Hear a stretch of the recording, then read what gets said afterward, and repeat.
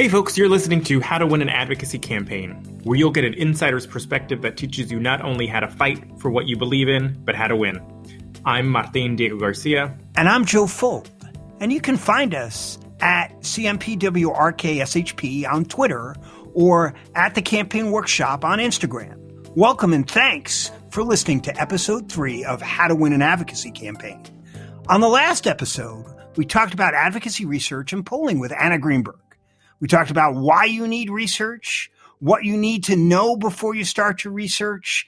And it was awesome. I mean, Martine, what are we talking about today? Yeah, so today we're taking it a step further and talking about how do you utilize that research in creating your messaging for advocacy. And when we talk about messaging, we're going to focus a little bit more on the campaigns you are running as a group or as an organization, right? So there's likely going to be an overall message for your group or your organization, whether you're solving homelessness or working on climate change or you're working on education reform.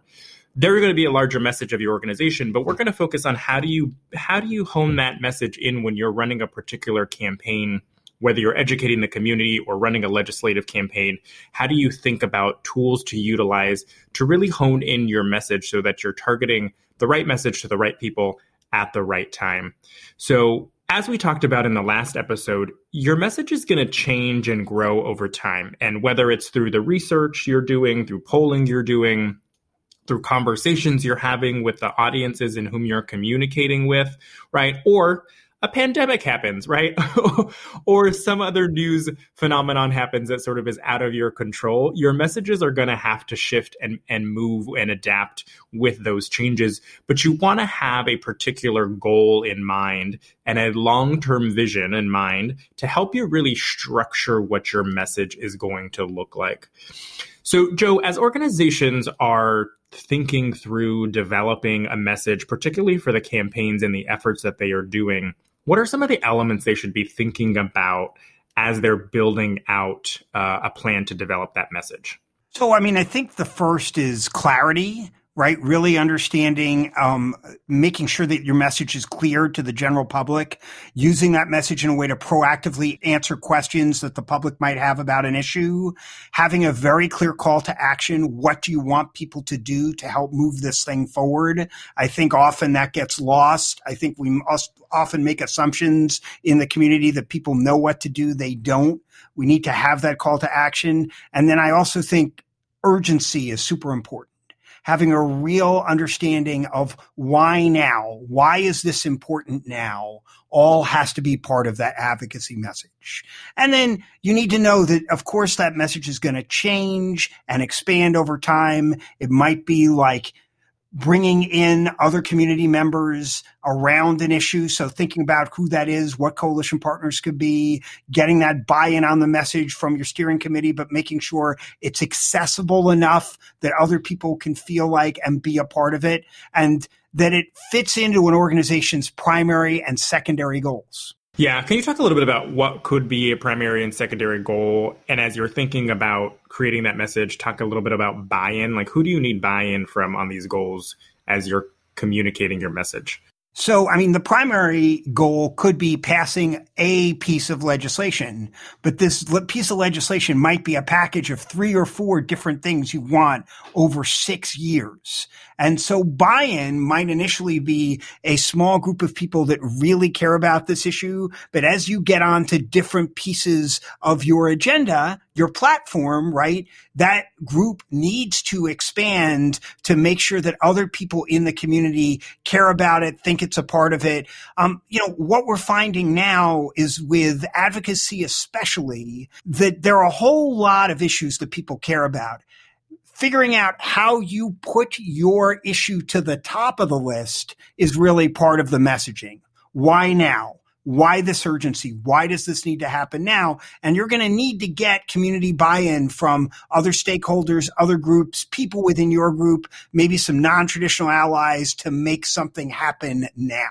All right, Joe, I'm going to put you on the spot here because we train on this. Can you go through the 7 C's, which is a tool that sort of helps us think through how to really hone in your message? Sure. So, first of all, I want to give full credit to Joel Bradshaw and Peter Fenn, who taught me this. I did not make it up. This came from them, but I've been using this since college. And the 7 C's are clear, concise, contrastive, connective, creative, compelling, and consistent. Right? Those are the 7 C's, and that is 7. So that's good. I can also count the 7, which is nice. But they're utilized as you are thinking through developing your message, right? As we think about message, we think about words, and most folks want to use a lot of them. And so what this utilizing the 7 C's really helps you sort of do a checklist of, is my message clear, right? Is it simple to understand? Is my message concise, right? You want to use as few words as possible to get your message across. Is it contrastive? And we'll talk about that as I go into how to utilize a message box, but there's going to be some opposition likely to what you're doing. And so are you contrasting with whatever that opposition messaging is? Is it connective? Does it connect, and usually emotionally, with your viewers? And you can do that through storytelling. Is it creative? There's a lot of noise happening in the world, right? And so how do you get creative to catch somebody's eye? Is it compelling? Is it compelling enough that you have a sense of urgency behind it to move folks to action? And is it consistent, right? You want to repeat your message, and you want to repeat it and have it consistent across all the mediums in which you are communicating to your target audiences about. Yeah. I mean, what I'll say on that is every campaign, I work on, someone is like, hey, I'm really bored of our message. We've been saying it all the time. And what I'll say is consistency is important. Even though we're bored of the message, the voters have not heard the message at all. The people that you're trying to advocate to have not heard your message. So it is really important to be consistent on that message and know that just because you're saying it all the time doesn't mean that you need to change the message. It means it's working. Right, because remember, a person needs to hear your message anywhere from 8 to 12 times in order for that message to really start resonating with them and them actually start listening and remembering it. And so you also want to utilize these 7 C's and a message box. And when you're trying to hone in your overall message as you start talking to different audiences. So whether you're talking to legislators or you're talking to the community, right? Whether you're talking to older folks or younger folks, whether you're talking to urban folks or rural folks, you're not necessarily sending them different messaging or pandering to them, right? But you're going to be turning your message or honing in your message to connect individually with those groups. What is the most important to rural folks versus urban folks when it comes to education, right? And so talking about, particularly now during the pandemic, right, there may not be broadband support out in rural areas as there are in urban areas. So as you're talking about funding for education, it may mean ensuring that there is access to the internet in some of these rural places, but your core message isn't really changing. You're just adding supportive, individualized, sort of personalized messaging to these different groups and audiences. But Joe, can you talk about how we utilize a message box in order to really hone in the best messages overall and for these individual groups you're talking to? Well, absolutely. And again, you can find information on the message box on our website at thecampaignworkshop.com. Just go to the blog and type in Tully message box. And this is a tool we've talked about in season 1, but we also use it for advocacy as well. And what a message box does, it allows you to create the back and forth of a advocacy campaign or an organizing campaign to really understand what is the conversation going to be in that campaign. And it is 4 separate sections, and it is, what do we say about us? What do they say about us? What do we say about them? And what do they say about themselves?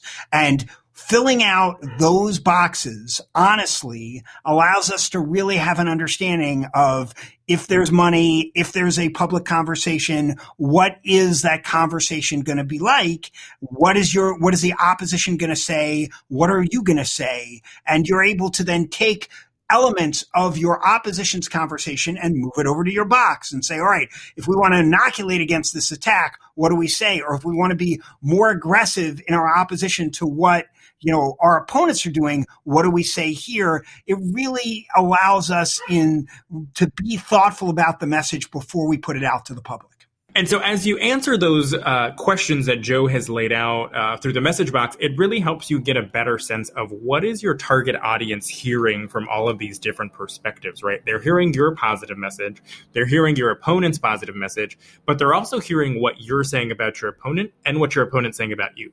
And having a better understanding of what all of those different pieces are will hopefully make your message stronger than your opponent's and help you break through all that noise. Well, that's right.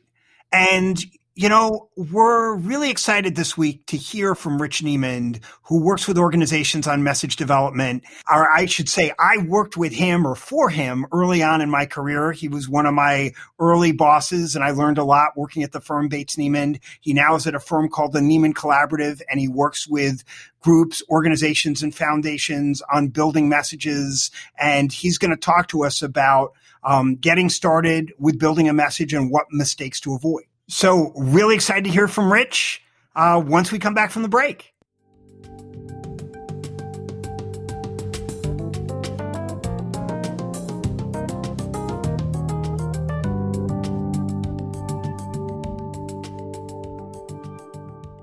And we're back, and I am joined now by Rich Niemand, who is somebody I've only heard through Joe's stories, but super excited to finally get to meet. Rich Niemand is the president of Niemand Collaborative, a social impact marketing firm that leverages private and public sector market forces to message progressive causes and create change for the public good. Rich specializes in education, health, financial inclusion, transportation, and conservation.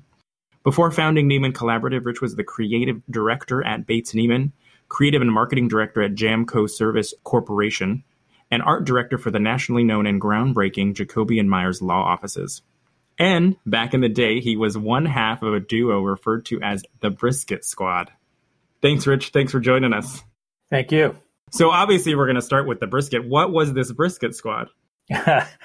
Well, the Brisket Squad is tough stuff cooked up in gravy that, in the words of the late, great Mr. Bill from Los Angeles' Mr. Bill's Barbecue, you don't need teeth to eat. More specifically, it was the moniker and fax header for the team at Bates Niemand back in the days when Ross Bates and I were partners and when fax machines were used for instantaneous communication with campaigns. Brisket has always been my personal metaphor for good messaging. It's a tough piece of substance made easily digestible and delicious. That's amazing and probably the best way I've heard about the business that we work in. Right. That's fantastic. So we brought you to talk a little bit about your experience in messaging and particularly messaging in the advocacy space. So for our listeners and organizations who are thinking about messaging, how do you begin to build a message for advocacy? The same way you figure out who you want to talk to and how you want to talk to them in a cocktail party. It's really an intuitive way. What we do is we meet people where they are. We find connecting interests, and then we help lead them to a better place. And we do that in a 4-step process that I'm going to very much oversimplify, but the first thing we do is we set goals. We try and find out what people are trying to achieve with whom and how fast, and look at how hard or easy that may be. The second is we do research, mostly motivation research among stakeholders and audiences about where the values of the organization collect with what those stakeholders value, how they really connect. And we actually have a complex way of developing the DNA of decision-making of these audiences and figuring out how to create one message for them. From there, we take that one message that builds valued relationships across the entire group of people who are necessary to create social change. And from that, we create a message framework and a brand framework that guides all advocacy messaging and, most importantly, behaviors and expenditures. And then we market it. We create a huge marketing plan saying that, well, it's going to take 10 years to do this. Here's the first step, third step, fourth step. Here's where we should be. And we don't make any expenditures unless we know what the impact's going to be. That sounds, one, super simple, and two, I would imagine takes a very long time to do. It does, and multiple partners who are much smarter than we are. And so as these organizations, whether small or large, are starting to think about this, you mentioned research and some other pieces. What are some other kinds of infrastructure or support that these organizations should put in place before even starting this process of crafting messaging? Well, that varies by every organization and their capacity. But in general, what you need is money, organization, strategy, and implementation. That's how you win. So you have to be able to do that or put it together very quickly. You also need to be an organization that's willing to change in order to win. And you have to have the money in place to hire a great team to drive implementation. So good messaging is useless without great infrastructure. And all of that requires great leadership. And I would say the first thing you need to do is commit yourself to leadership. And all of our successful campaigns are the result of working with nonprofit leaders who are visionary, strategic, collaborative, and highly operational. Absolutely. You hit on something there around we often get from organizations, right? Well, this is how we've done it, or this is why we exist, or this is the messaging we've always used. And unless you're adapting to change to the current times and what is currently relevant, right, you are going to become quickly irrelevant with the messaging that you're using. So you touched a little bit about leadership and a number of different factors that go into crafting a message. What kind of buy-in is needed from organizations, from partners, from stakeholders, et cetera? And how should they go about starting to get that? Well, first off, you need total buy-in. Otherwise, it doesn't work, right? If somebody's off message or somebody's off strategy, it's a nightmare. And it can quickly derail something, especially in a highly visible campaign.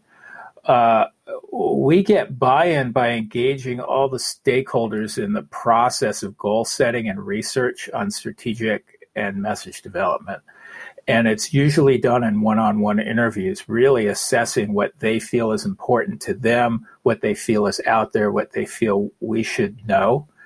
And then we actually put that to use. And then we keep them informed through our discovery and development process so that they feel included and heard. Ultimately, they buy into the strategy and message because they help create it. Yeah. So we talked a little bit about vision, right, and visionary leadership. How does an organization's vision influence its message, and how can organizations develop a particular vision to help inform their messaging? First off, an organization's message has to be consistent with its vision, but it can't sound like their mission or vision statement. Right. And that's where people go absolutely off the rails with all this technical language. The other thing is, in developing your vision, you really want to talk to the people who you want to serve. And so many times you have organizations that are out there taking a very academic approach without really getting down on the ground and seeing what people need and whether or not their vision is aligned with the realities of what's going on today. Organizations have to understand how to connect their values with what voters and stakeholders value, and they have to speak to them on their terms and in their language. Organizations should have a vision of where they want to go and be very open and fluid about how they want to get there. Absolutely. I think I spend most of my time changing or wordsmithing the language in which our clients send us to be like, nobody understands this. Nobody's going to know what these words mean and this jargon that you're trying to get to send to them. And you have to sort of turn it into what is the accessible language that they would understand while still delivering the message in an effective way. Yeah, I always think about my childhood growing up with my father who, was from Brooklyn and kind of a tough guy, he was a machinist and he worked all the time and he would come home late at night. And I talked to him about all these things, that abstract things that I was interested in and social issues and everything else. And he would look at me and say, "What are you, crazy?"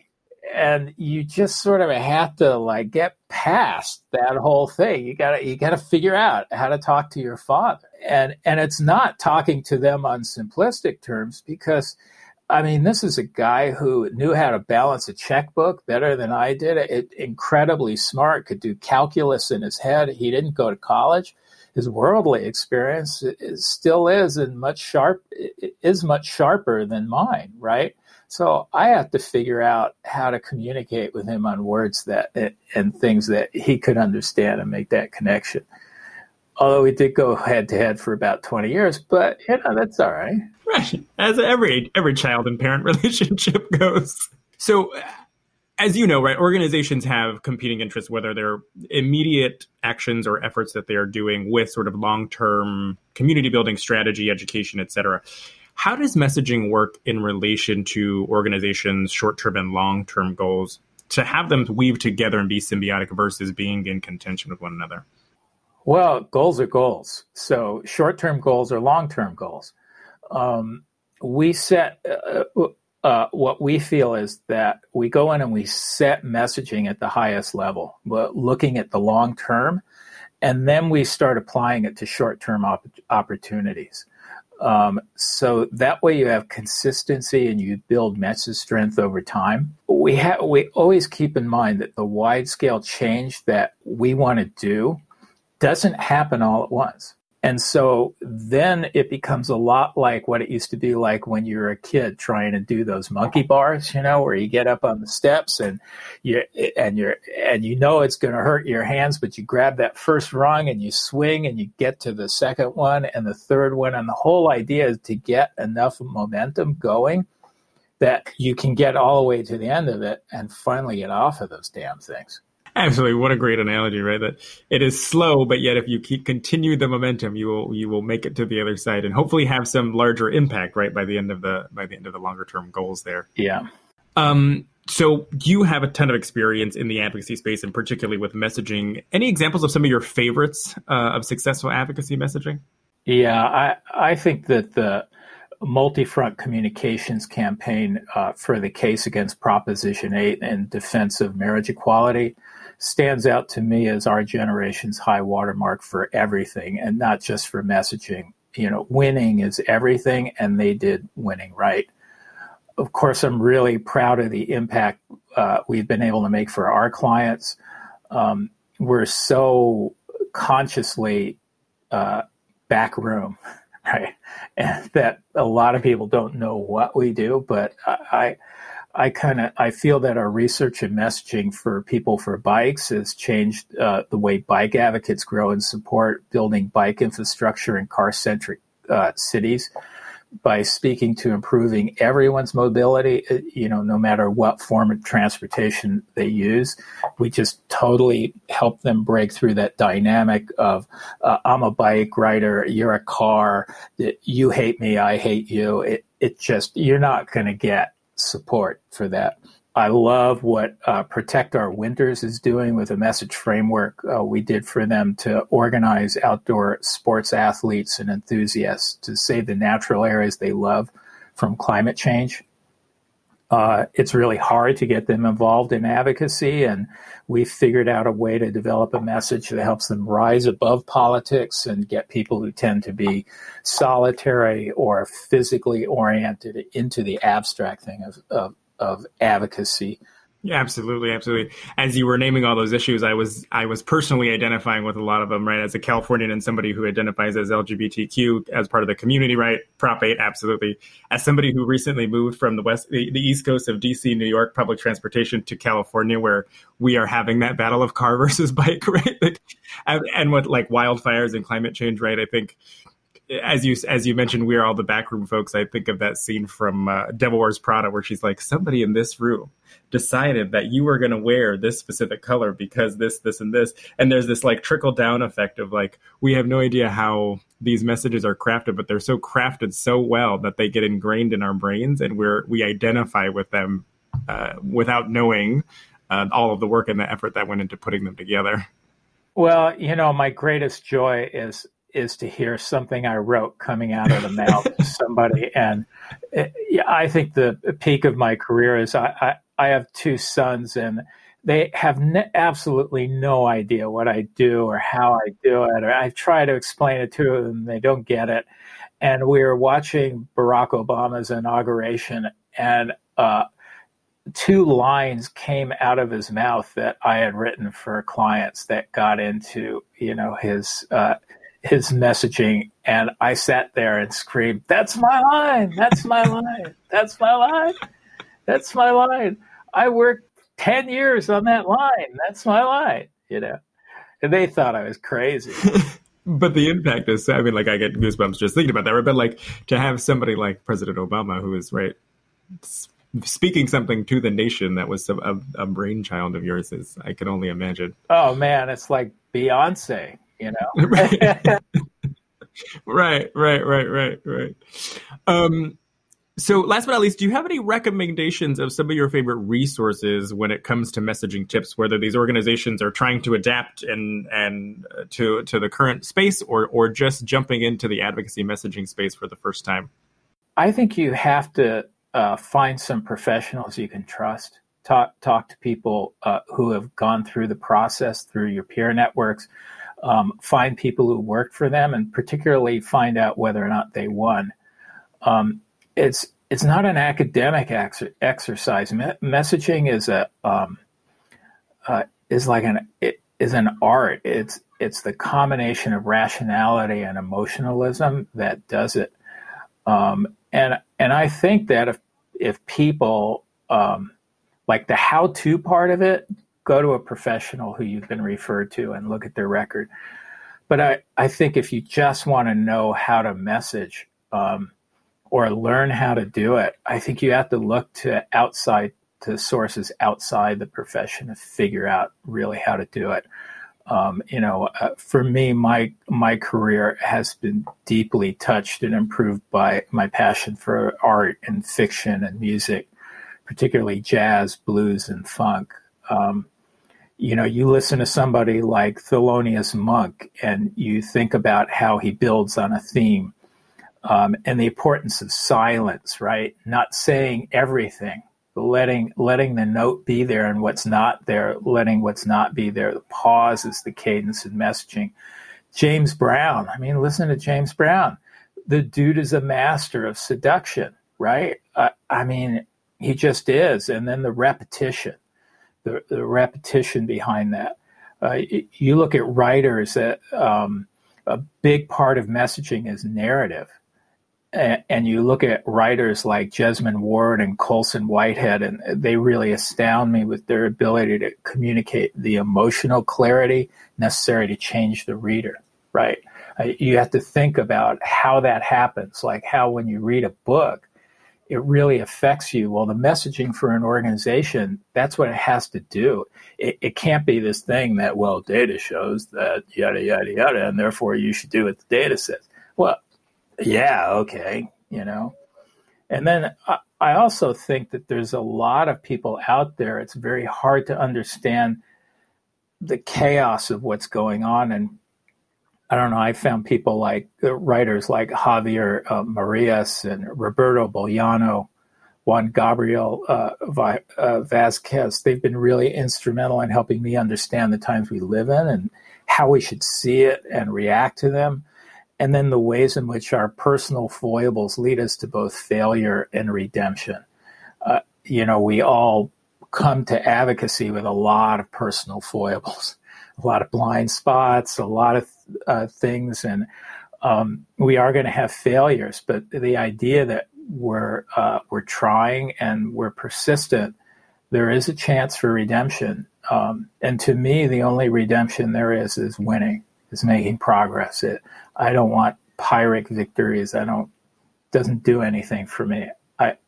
That background that I had in politics was you have to win on November or else you've lost for everybody. And that's the way I still feel in advocacy. Yeah. Well, thank you so much for your insights. And I'm going to have to turn on James Brown now and see what I can learn as I am writing my messaging.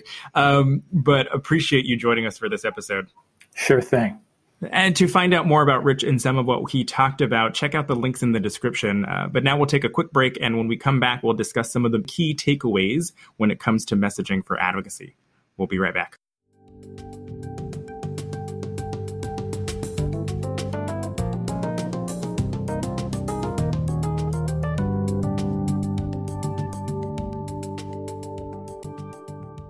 Well, in the words of James Brown, I feel pretty good about advocacy messaging after listening to that interview, or I feel good about it. So anyway, Rich highlighted some things to think about when it comes to advocacy messaging, about aligning with the values of your audience, making sure that you build from small wins to a bigger win, thinking about the big picture and how that can make an incremental focus and an incremental path to get you where you need to go.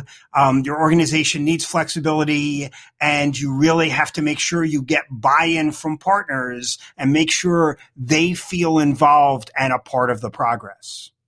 Yeah, I think one of the other important things that he touched on, right, was message consistency and how your message needs to be consistent, but it should not be a replication of your vision statement as an organization or your mission statement as an organization, right?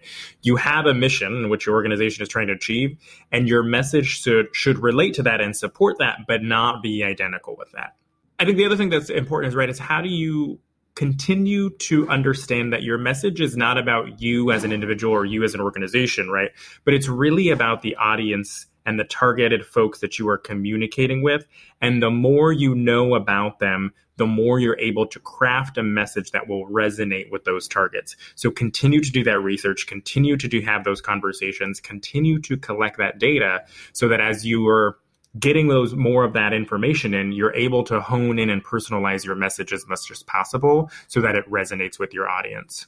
Absolutely. I mean, I think this whole idea that Rich talked about meeting people where they are and using sort of where the constituent comes from and their story to motivate them to take an action is super important. People are going to have different reasons and different life experience that drives them to be a part of your movement. It's not all going to be the same.